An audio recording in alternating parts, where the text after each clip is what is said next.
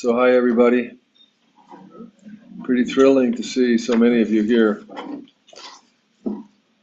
And we're gonna spend this week and all the weeks in September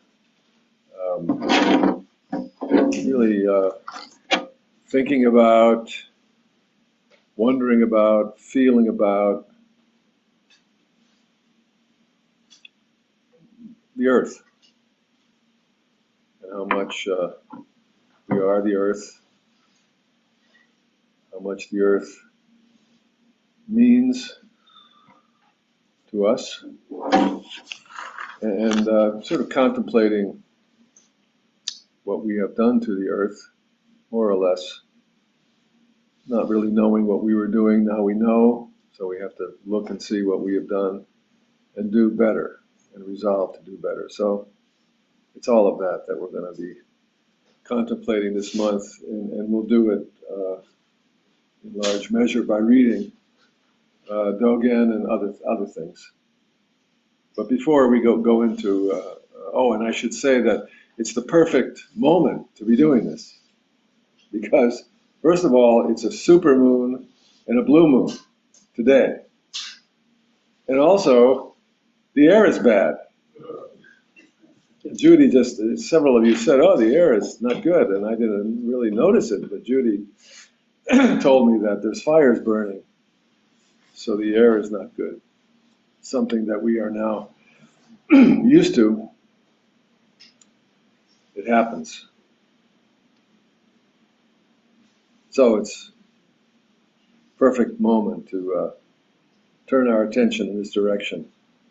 So first, I want to thank I think John, Marianne, Neil, and Jeff, all of whom gave talks in August. I really appreciate it, and we learned a lot. And it was really great to turn our attention to those old sutras, ground ourselves in the practice and in the teaching of the Buddha, because that's the most precious thing we do together here.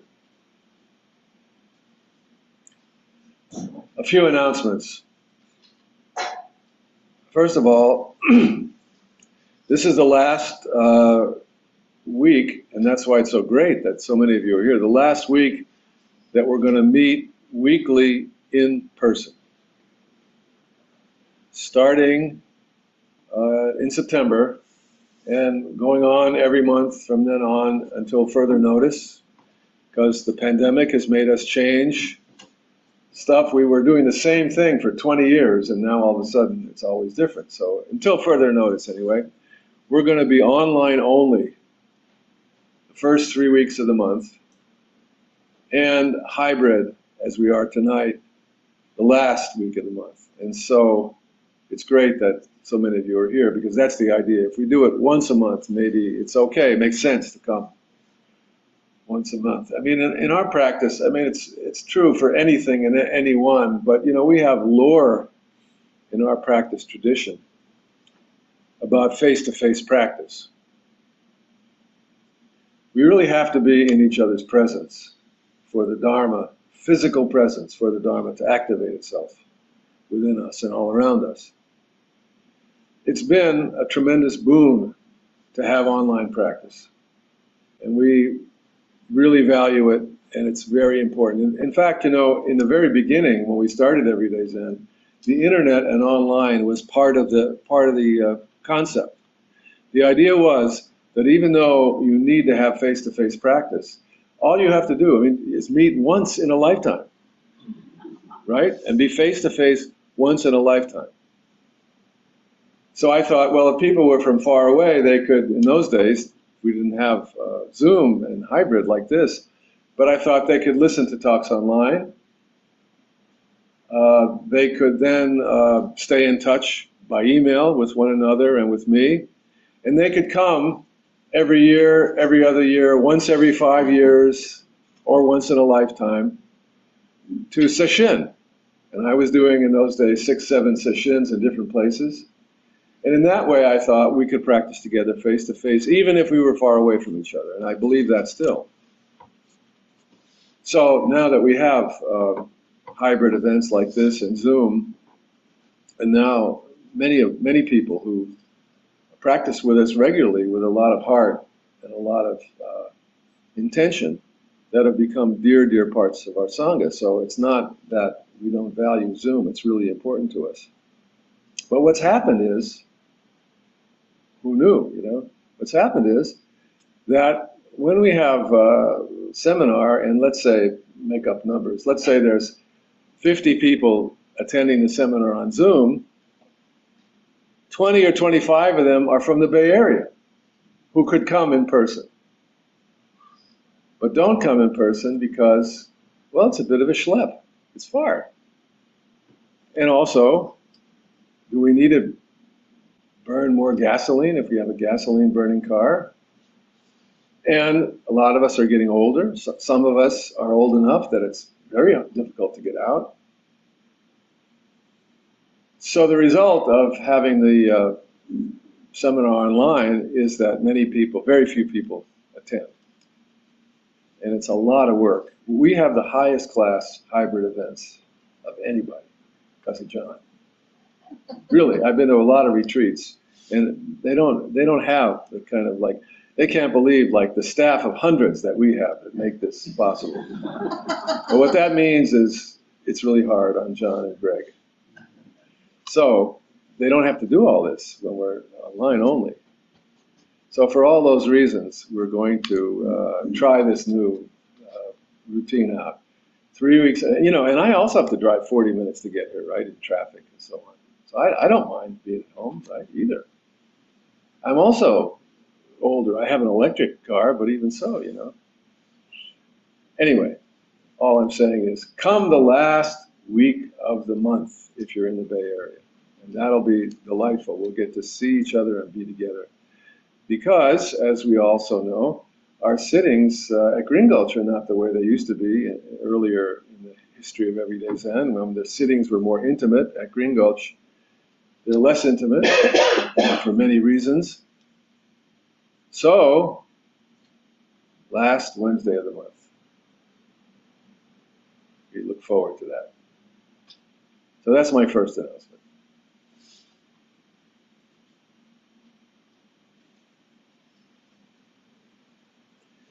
So for this month of seminar, we'll read Dogen's Sounds of the Valley Streams, and also there's a great essay by Taigen Leighton about Dogen's environmental writing and the environmental aspects of Dogen's point of view on Dharma. And we will have a resource page on the website like we had when Sue gave her seminar a while ago on time. There was a resource page. We'll have a resource page for this week, this month.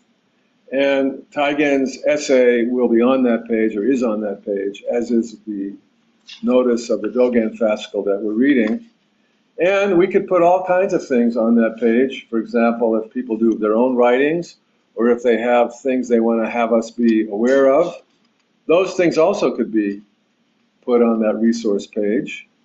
All we need is a helpful individual who feels like being in charge of the resource page. So if you're such a person, in other words, somebody that anybody can email sending links to or whatever information to, then that would be great. You can let me know at the end of the seminar so that we can maintain a lively resource page for this month's seminar.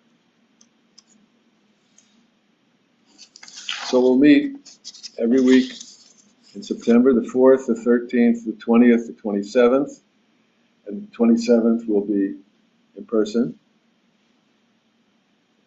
And just for upcoming attractions, in October, Chris is going to lead the seminar that month on the Wheel of Life.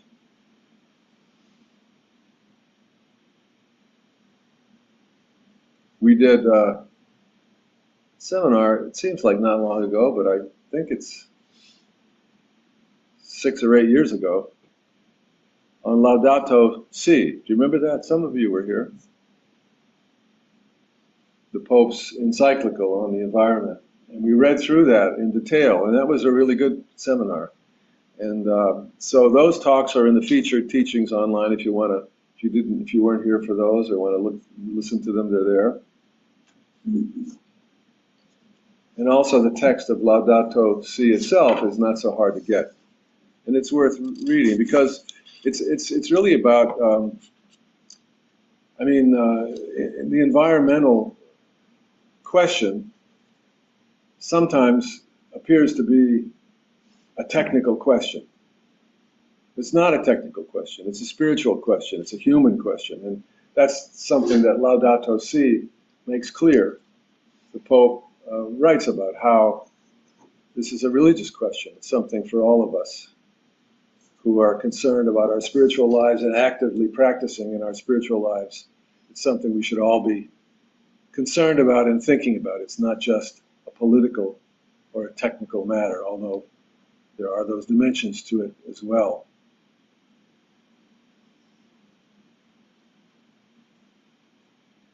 So in addition to our study, we're going to hear from people starting tonight with their own personal statements. Tonight, I think we're going to hear some odes that were written by the Sangha to the earth. And every week we'll hear some things from Sangha members who have things to say about this, personal things, or sometimes things that we should be aware of in the news. For instance, what I was reading about, I think yesterday or something like that, is this unbelievable study that the New York Times has done about groundwater in America. I'm sure many of you have seen that. They did tremendous amount of statistical research with diagrams and pictures, and yet another angle on the catastrophe that we're in, which is that groundwater in the United States is little by little by little drying up. We're basically using a tremendous amount of water. It's not being replaced.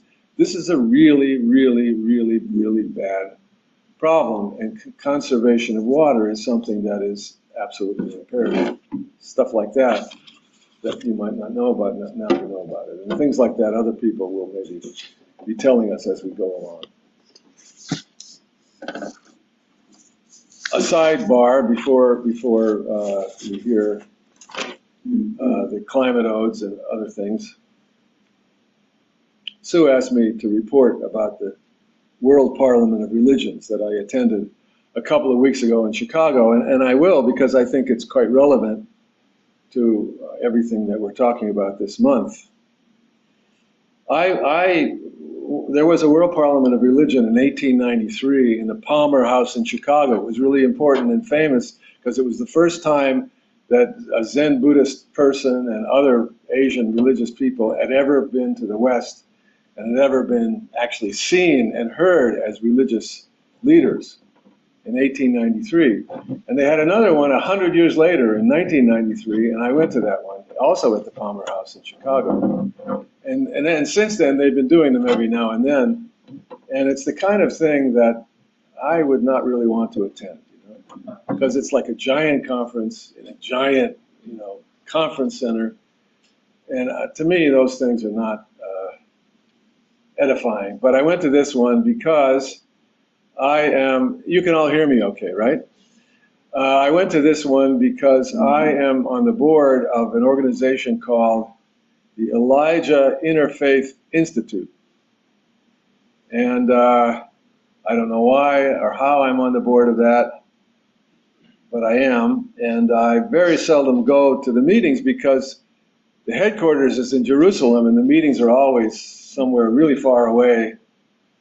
So I usually don't attend. But when the pandemic came and they were online, I started attending.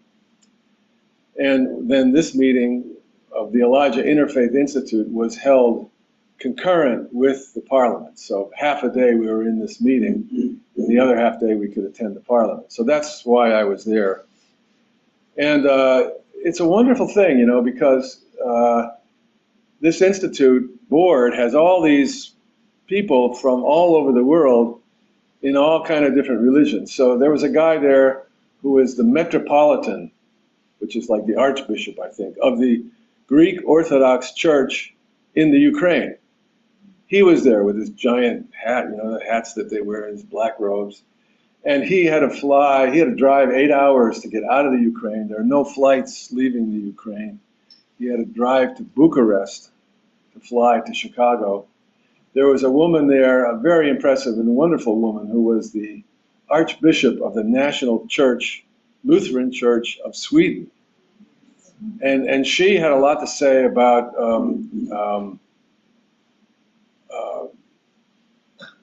peacemaking between her church, representing Sweden and the government, and the Sami people, the indigenous people of Sweden. And they did a tremendous repairment with them. It was really something. There was one woman there from India who was like a super enlightened guru lady who every day in India feeds like 100,000 people or something like that. 100,000. Yeah, probably that. All the names are long and I couldn't get them, but maybe that's her. Yeah. And she also had started numerous schools and universities and everything. She was really something. And so anyway, all these wonderful people were there, and two tremendously sweet and astute sisters from the Plum Village Thich group, Sister Power and Sister Tree. Those are translations of their Vietnamese names. So and the thing that was remarkable about it is that just sitting around talking as friends, no posturing, no baloney, no doctrines, trying to be friends. And people were just so genuine. It was really quite beautiful. So I did enjoy that, although, we didn't do anything or talk about anything worthwhile particularly, but we did make friends, and that was really sweet. What was inspiring about the Parliament is that all over the world, people are doing all kinds of things to promote justice and the environment. So many things going on, you have no idea. There were hundreds. There was a book this thick with all the workshops going on every day, and all the workshops were more or less reports from different groups that were doing wonderful things all over the world.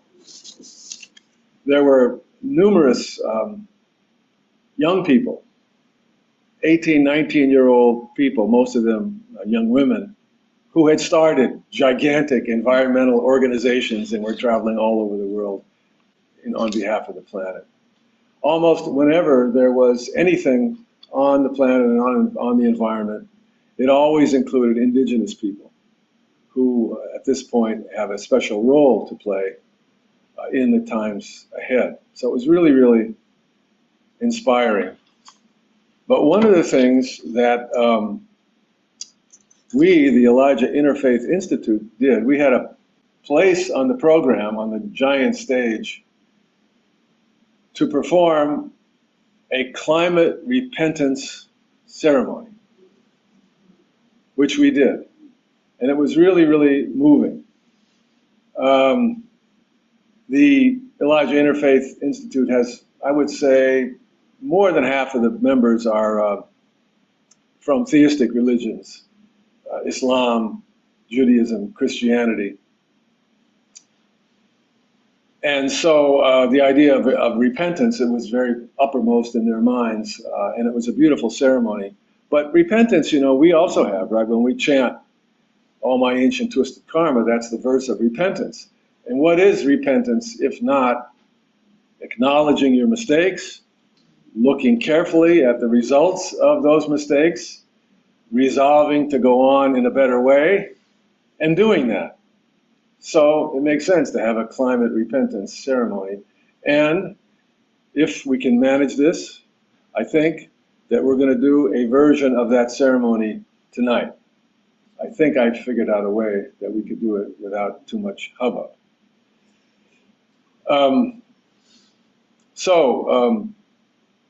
That's what I wanted to say for the moment. So right now, I have a list of people who I'm told have composed earth odes or climate odes, or anyway, statements, poetic statements that they want to make tonight. This is a list. Greg, Ty, Beth, Martha, who's online, John, I have one, Bruce King, who's online, Patricia, who's here, Roberta is here, Audrey, you're here, right, Audrey? Yeah, Audrey's here, and Lulu, who's online. That's too many people for tonight, but some of them will be tonight, and the rest of them who won't be tonight, I'll keep this list, and they'll be next week, so that we'll be sure to have some saved up for next week, and that's not including those of you who, when you hear about this idea, want to do it too, and so you'll have some. So I think maybe, John, the sound is good enough so that if somebody stands up and speaks loudly, they'll be able to be heard? Yes, but I'll just turn that speaker around. Okay, we'll turn the speaker around. Right. So I'll call on some people from the list. I think we'll specialize, since we're here tonight, in people who are here. So why don't we start with John? Can we do that? So stand up, and I think, and the people online will let us know if they can't hear, they'll let us know, but I'm pretty sure they will. We have really high class equipment.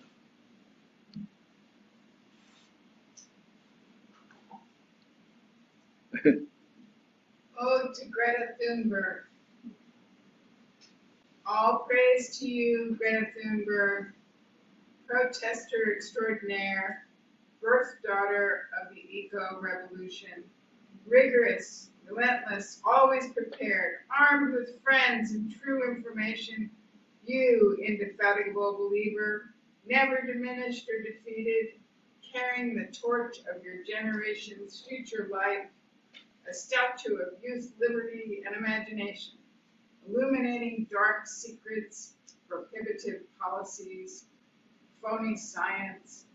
Oh, you 7-year-old girl sitting outside the Swedish parliament for weeks and months, outing trickster polluters, greedy deal makers, and corporate promise breakers.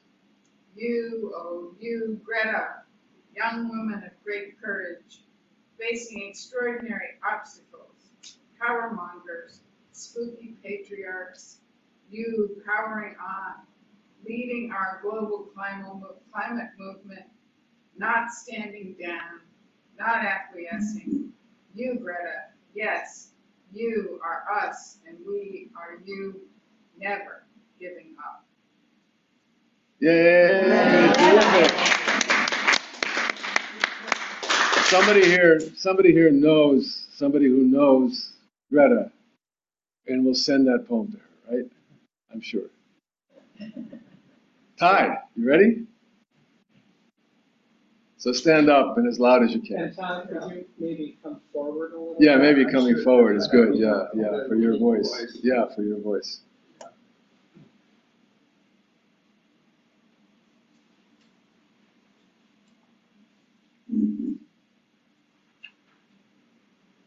Ode to the hard truth. The stone hard beauty of what is. I sing of Mother Planet's gravity as she holds me in her arms day and night. I chant the viscosity of her atmosphere at 15 pounds per square inch, thick enough for birds to swim in and to climb around on. I sing of breathing that she and all of us do together. She powers each creature's in-breath.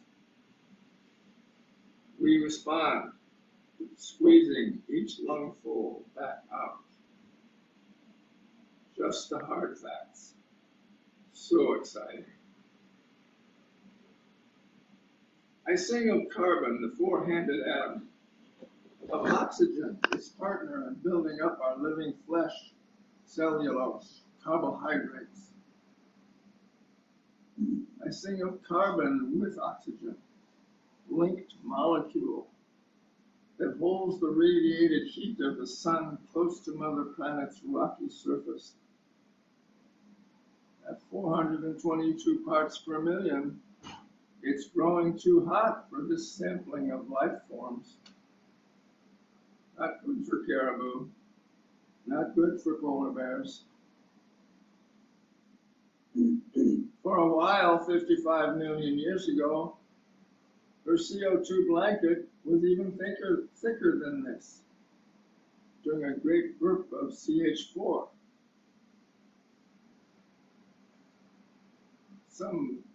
That's methane. Some horses survived, some birds, alligators, camels, bears. Some primates survived to become our ancestors. I sing of a mother planet, welcoming us all with the most extraordinary range of possible temperatures, rich chemistry, perfect distance from the sun, hard facts, hard truth, stone hard beauty, again and again. Wow.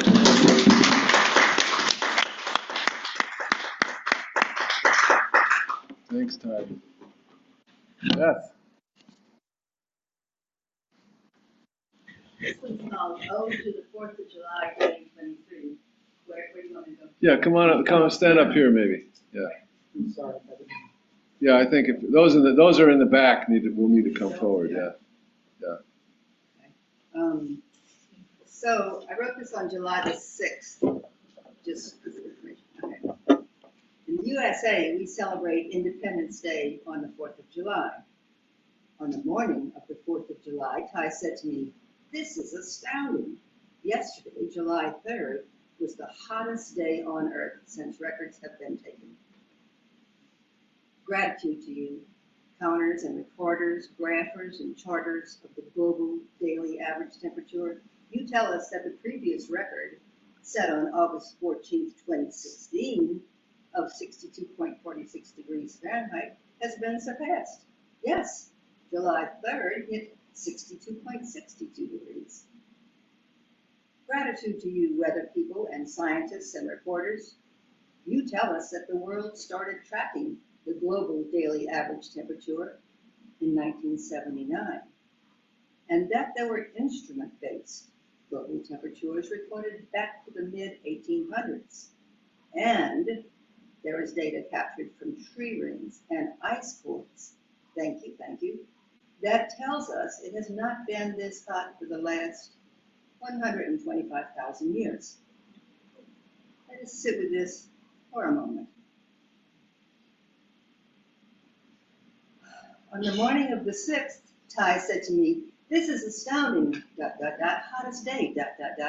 I replied, "Yes, you told me that already." "No," said Ty, "that was about the 3rd. On the 4th of July, the record was broken again. The global daily average temperature rose from 62.62 to 62.9 degrees Fahrenheit. Two small examples of what this meant on the 4th of July. In the USA, 52 million people were under, in quotes, dangerous heat conditions. And in Northern Africa, the temperature hit 122 degrees Fahrenheit. Gratitude to you, meteorologists, who explained that these hottest days occur when global warming and El Nino and the annual global cycle align. And that is now. Oh, 4th of July, perhaps henceforth we could call you Interdependence Day. Can Ty be correct? Could this be our Pearl Harbor moment? Oh, 4th of July, 2023, we will do our best to help you hold this title.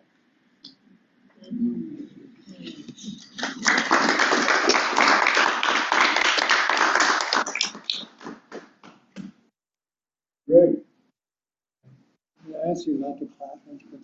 Don't clap up. Don't clap. And also, mine is only one sentence long. It was all so pretty.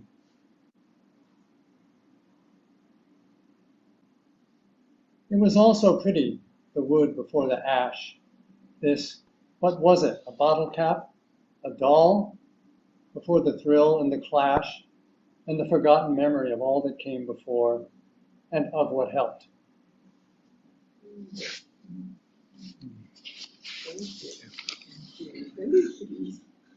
Yeah, could you say it again? Sure. I went by All right. too fast though. Say it again. It was all so pretty, the wood before the ash. This, what was it, a bottle cap? A doll? Before the thrill and the clash, before the forgotten memory of all that came before, and of what helped.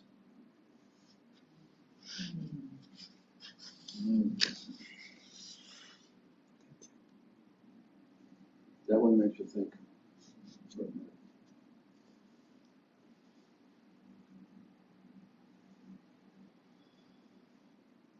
Patricia.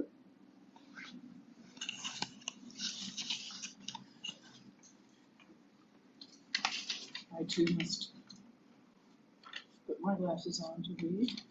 Project. Are you guys online hearing all this more or less? Can you hear? Yeah. Great. Yes, they're telling me they are. Right.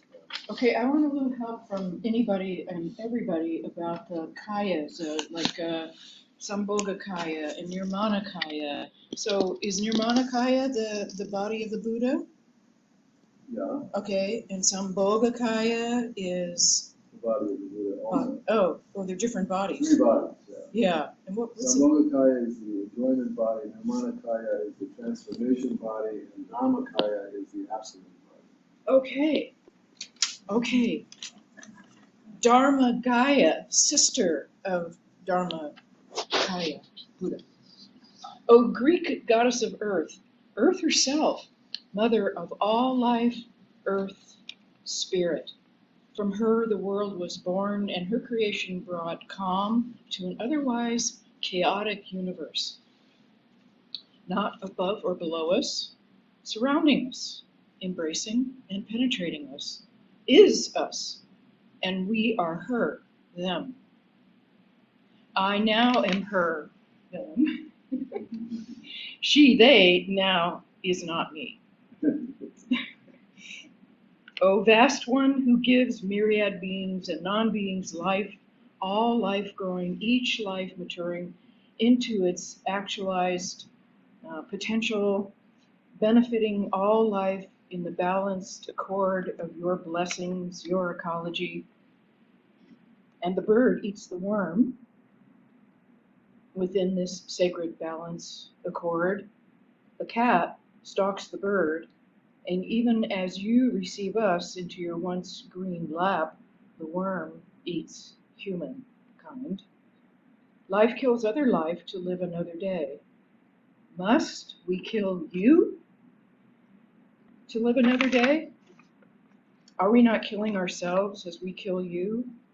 Oh, Dharmagaya, you are killing us in return. You can no longer absorb and compost the trash we spew out to your surface, onto your surface, into your atmosphere and oceans, into your underground hideaways and byways. Oh, dear Dharmagaya, please teach us how to hear your cries.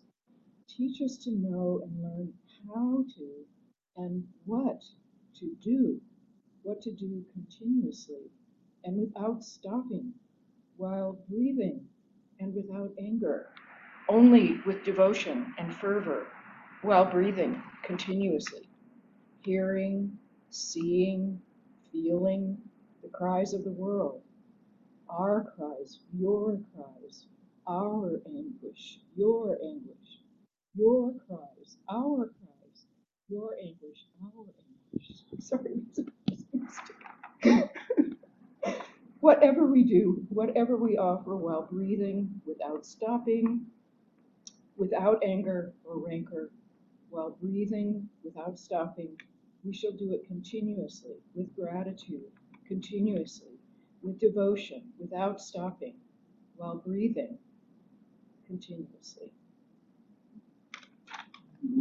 These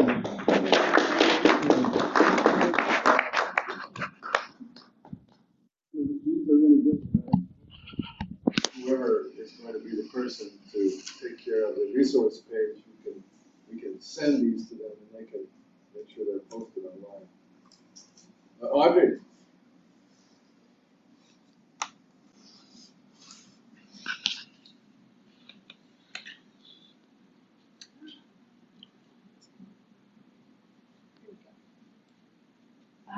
Speak up.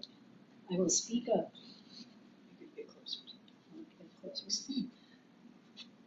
This is an ode to mycelium, inspired by Entangled Life by Merlin Sheldrake. O mycelium, generous guardian of great mysteries, with deep wisdom that heralds far before history, I raise my kombucha to thee. Kindly continue to weave your wonder of terrestrial stability. With suspicions piqued, theories abound. It is you who harness all ground that preciously balances the life-bound. In all your forms, known and not, O quiet, constant caretaker, may our gratitude for you ferment an awakening for the benefit of all beings. Thank you. Okay. And Roberta.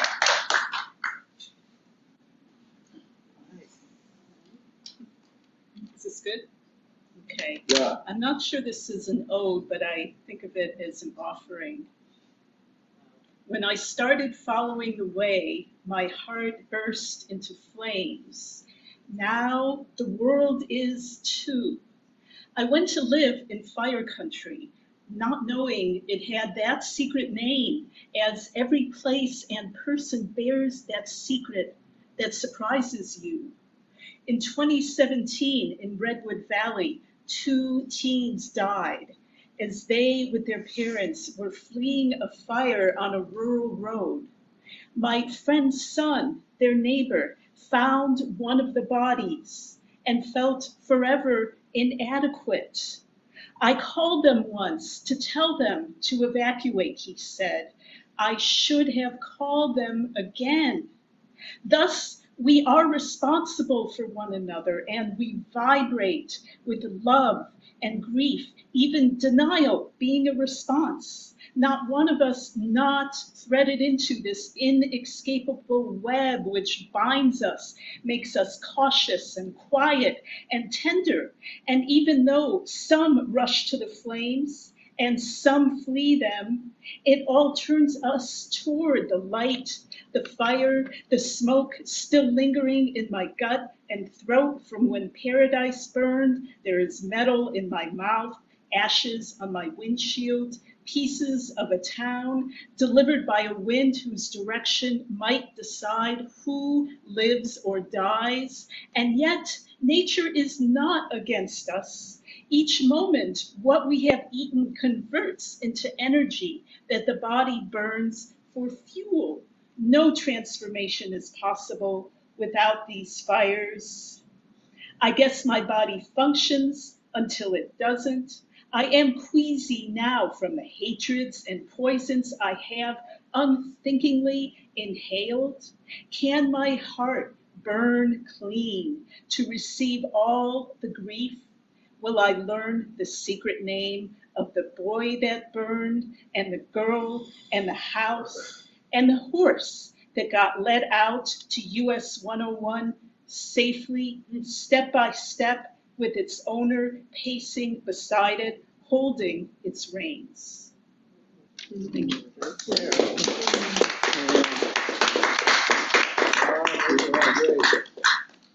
Let's leave it there, and we will have Martha and Lulu next week when we're all online together. And I'm gonna end this section by reading you Canticle of the Creatures, which is the poem of St. Francis that has a line in it, Laudato Si, that is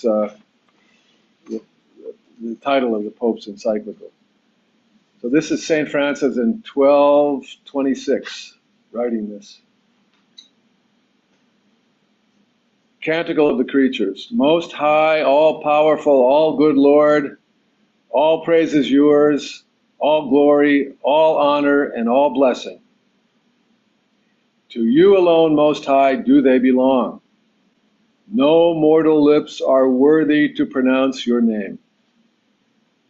Be praised, my Lord, through all your creatures, especially through my Lord, brother, Sun, who brings the day, and you give light through him. And he is beautiful and radiant in all his splendor.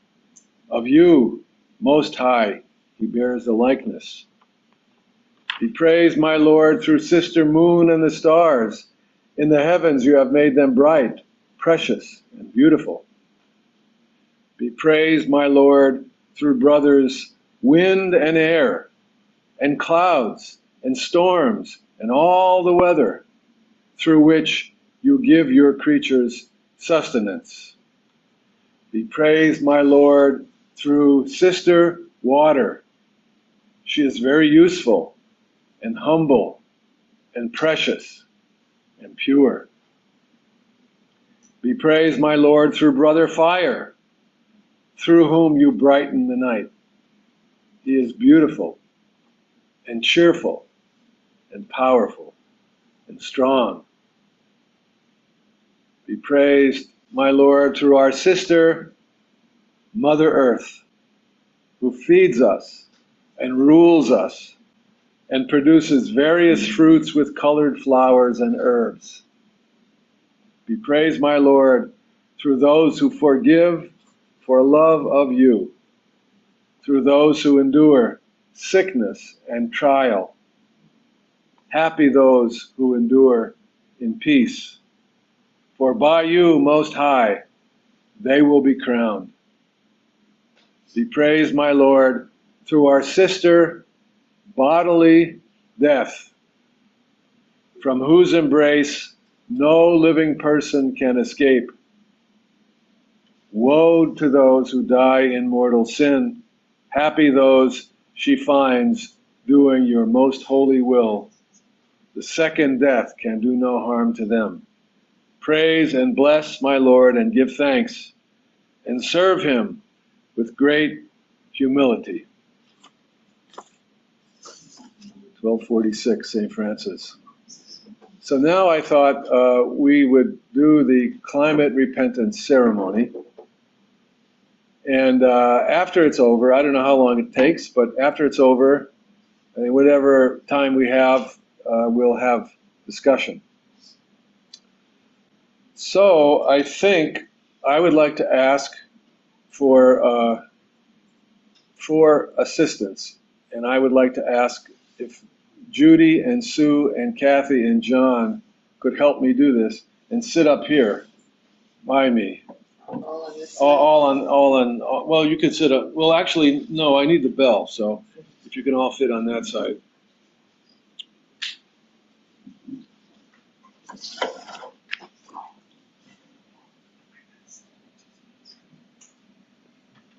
No, if you can see everybody. Let's see. I wonder. Maybe it's better if you sit. Maybe it's better if you sit in the first row because then the camera can see you. I think if you sit up here, the camera. Is that right, John? The camera is showing. Yeah, that's right. That's good. Yeah. So if you sit in the first row. Should we sit closer? Yeah, closer together. Yeah.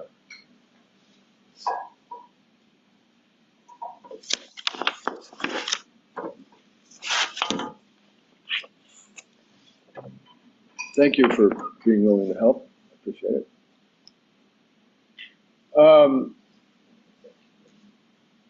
There is a climate statement written for one of the big climate meetings by Thich Nhat Hanh. And I'm pretty sure that this is the same statement that was part of the climate repentance ceremony that we did at the Parliament. But if it's not, we have a new text. And it's about 1,200 words, and it's I've numbered it into 8 numbers.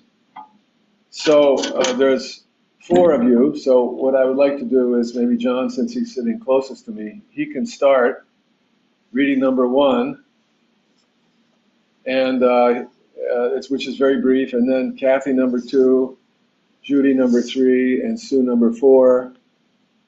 And then we'll start again with John 5, 6, 7, 8. Some of them are a little short, some of them are a little longer. And the idea is that when each reader is finished, I'll ring a bell. And we'll listen for the whole sound of the bell. And we'll breathe for a few minutes once the sound of the bell is over.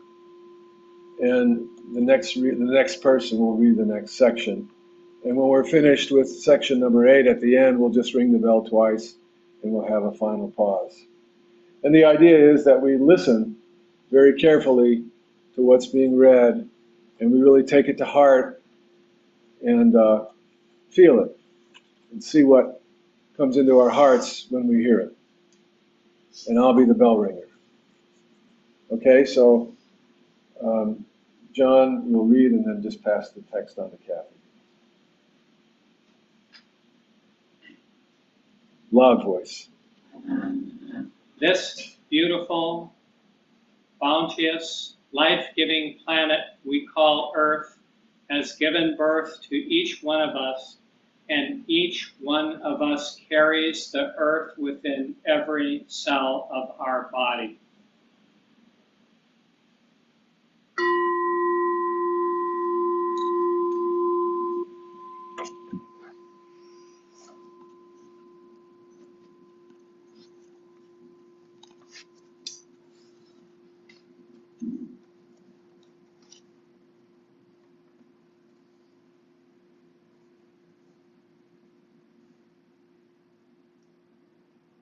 We and the earth are one.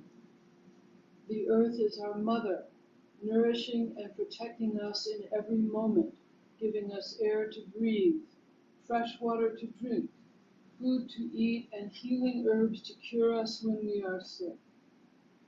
Every breath we inhale contains our planet's nitrogen, oxygen, water vapor, and trace elements.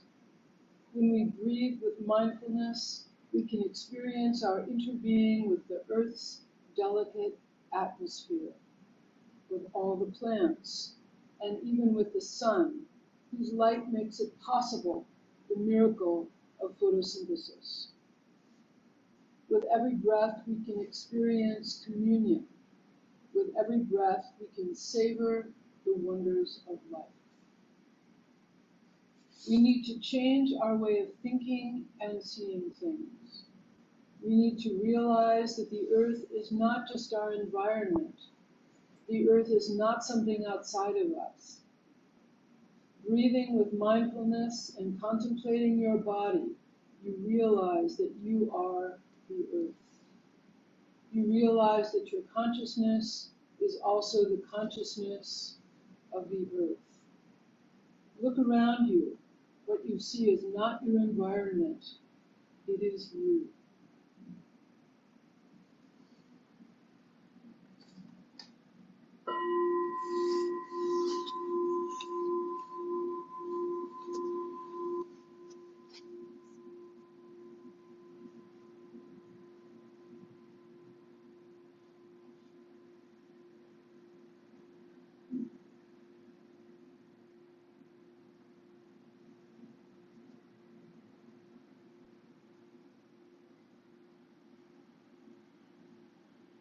Great Mother Earth, whatever nationality or culture we belong to, whatever religion we follow, whether we're Buddhists, Christians, Muslims, Jews, or atheists, we can all see that the earth is not inert matter.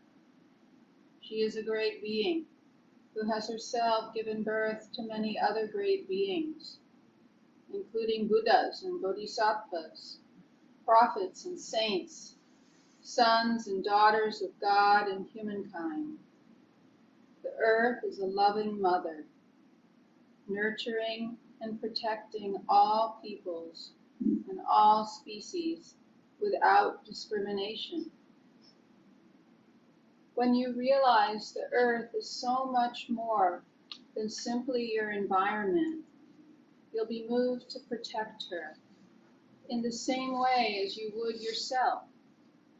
This is the kind of awareness, the kind of awakening that we need, and the future of the planet depends on whether we're able to cultivate this insight or not. The earth and all species on earth are in real danger. Yet, if we can develop a deep relationship with the earth, we'll have enough love, strength, and awakening in order to change our way of life.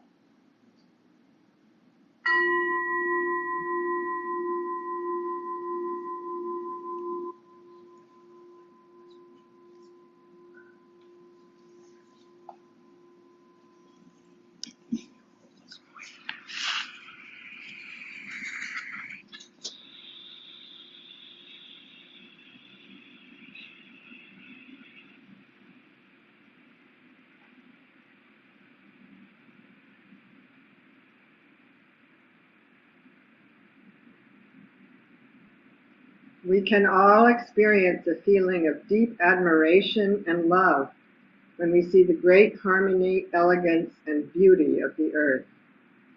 A simple branch of cherry blossom, the shell of a snail, or the wing of a bat, all bear witness to the earth's masterful creativity. Every advance in our scientific understanding deepens our admiration and love for this wondrous planet. When we can truly see and understand the earth, love is born in our hearts. We feel connected. That is the meaning of love, to be at one. Only when we've truly fallen back in love with the earth will our actions spring from reverence and the insight of our interconnectedness. Yet many of us have become alienated from the earth. We are lost, isolated, and lonely. We work too hard. Our lives are too busy, and we are restless and distracted, losing ourselves in consumption. But the earth is always there for us, offering us everything we need for our nourishment and healing. The miraculous grain of corn, the refreshing stream, the fragrant forest, the majestic snow-capped mountain peak, and the joyful bird song at dawn.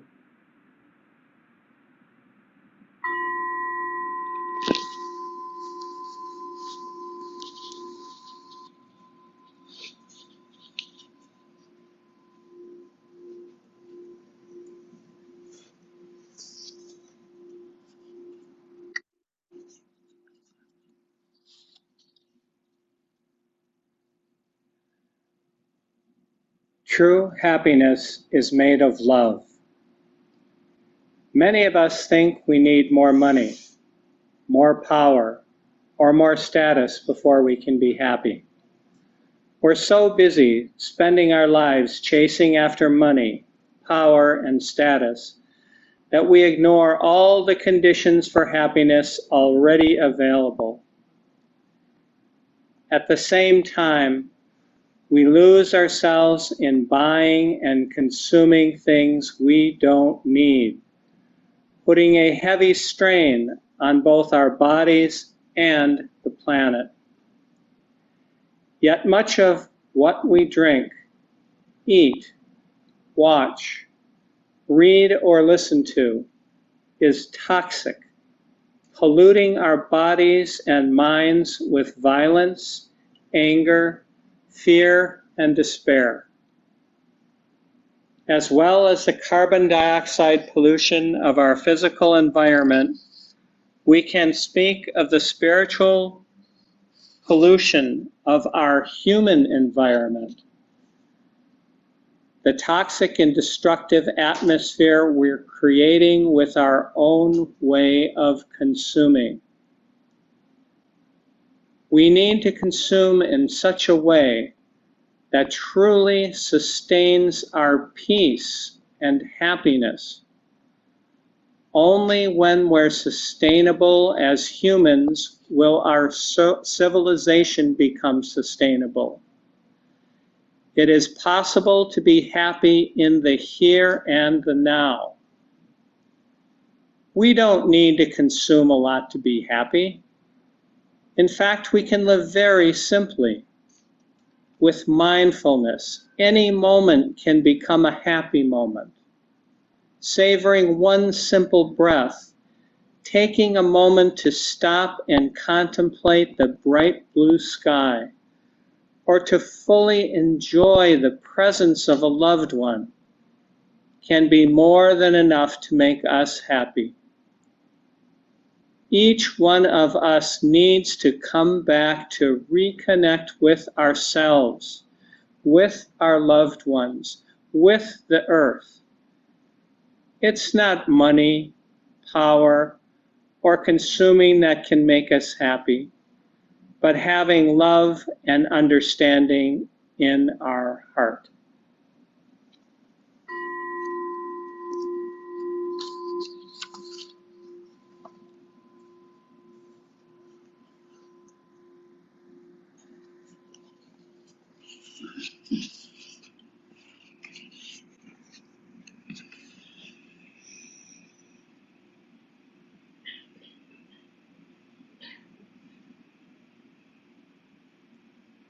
The bread in your hand is the body of the cosmos.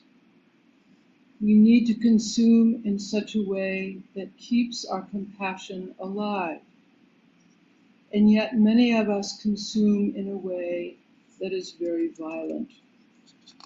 Forests are cut down to raise cattle for beef or to grow grain for liquor, while millions in the world are dying of starvation. Reducing the amount of meat we eat and alcohol we consume by 50% is a true act of love for ourselves, for the earth, and for one another. Eating with compassion can already help transform the situation our planet is facing and restore balance to ourselves and the earth.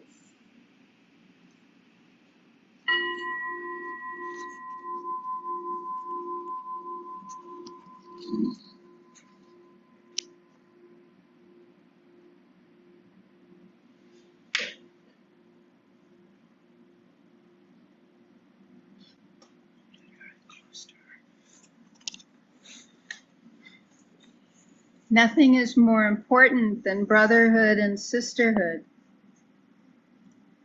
There's a revolution that needs to happen, and it starts from inside each one of us. We need to wake up and fall in love with Earth. We've been Homo sapiens for a long time. Now it's time to become Homo conscious. Our love and admiration for the earth has the power to unite us and remove all boundaries, separation, and discrimination. Centuries of individualism and competition have brought about tremendous destruction and alienation. We need to re-establish true communication, true communion with ourselves, with the earth, and with one another as children of the same mother. We need more than new technology to protect the planet. We need real community and cooperation.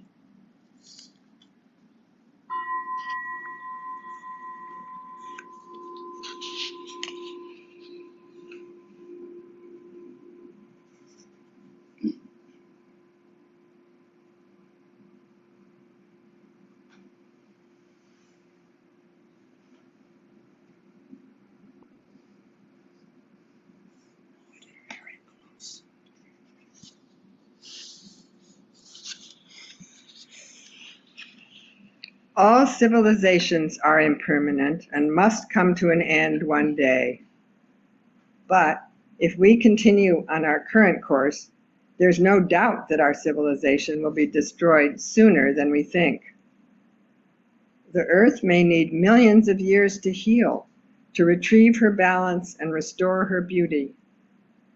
She will be able to recover, but we humans and many other species will disappear until the earth can generate conditions to bring us forth again in new forms.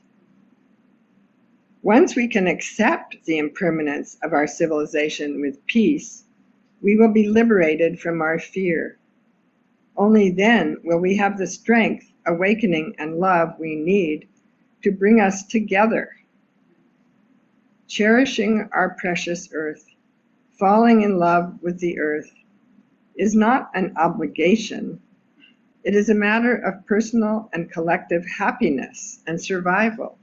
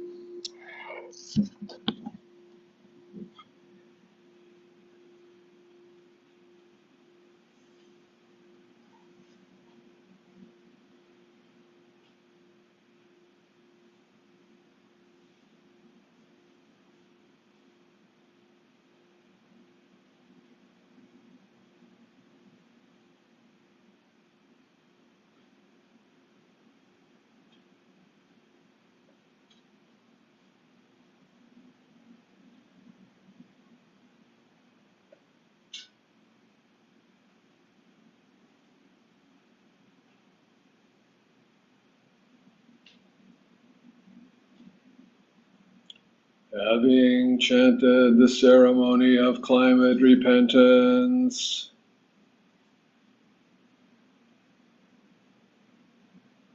having deeply taken within our hearts, mistakes of humanity, and the dire consequences of these mistakes, and resolved never to forget the earth, to do whatever is within our power every day to turn around this long human trend. We offer the merit of our chanting and our sincere thought to our dear earth, who is ourself. May we do right by her.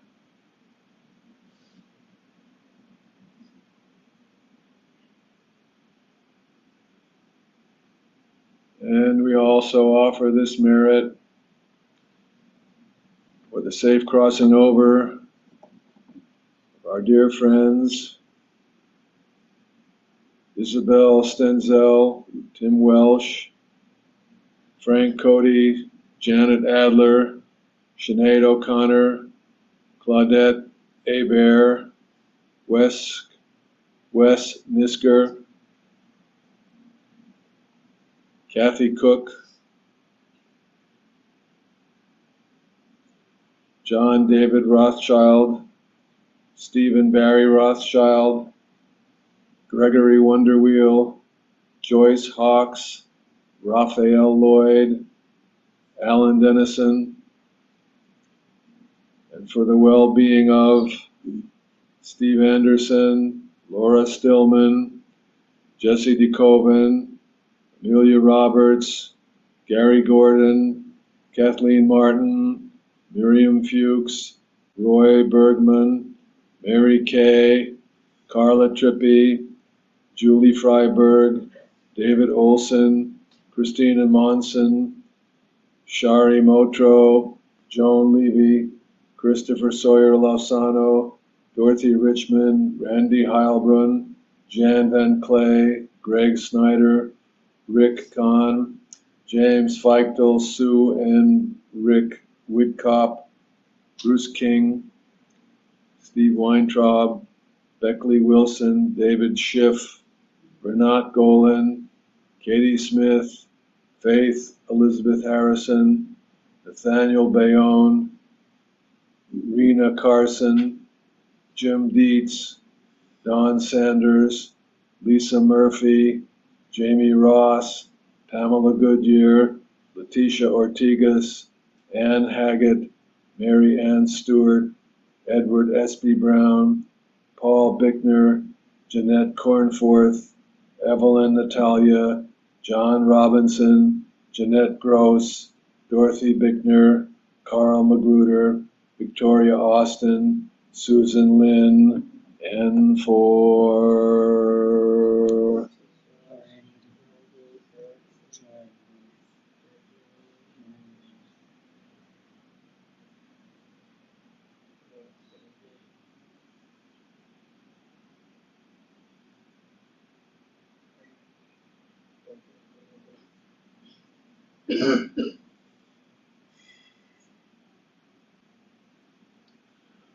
may we, together with them, and all beings in want and need, suffering, our dear Mother Earth, know peace and healing through Buddha's way.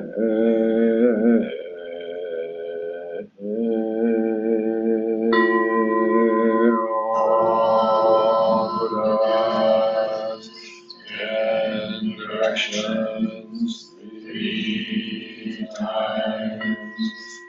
All ones, Bodhisattva, Mahasattva, wisdom beyond wisdom,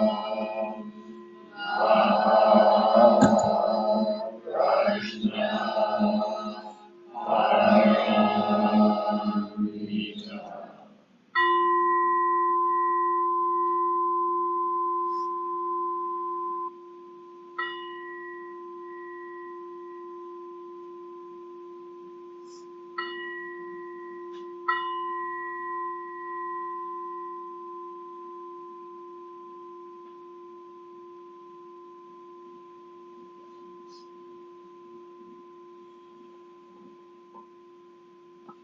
Thanks, guys.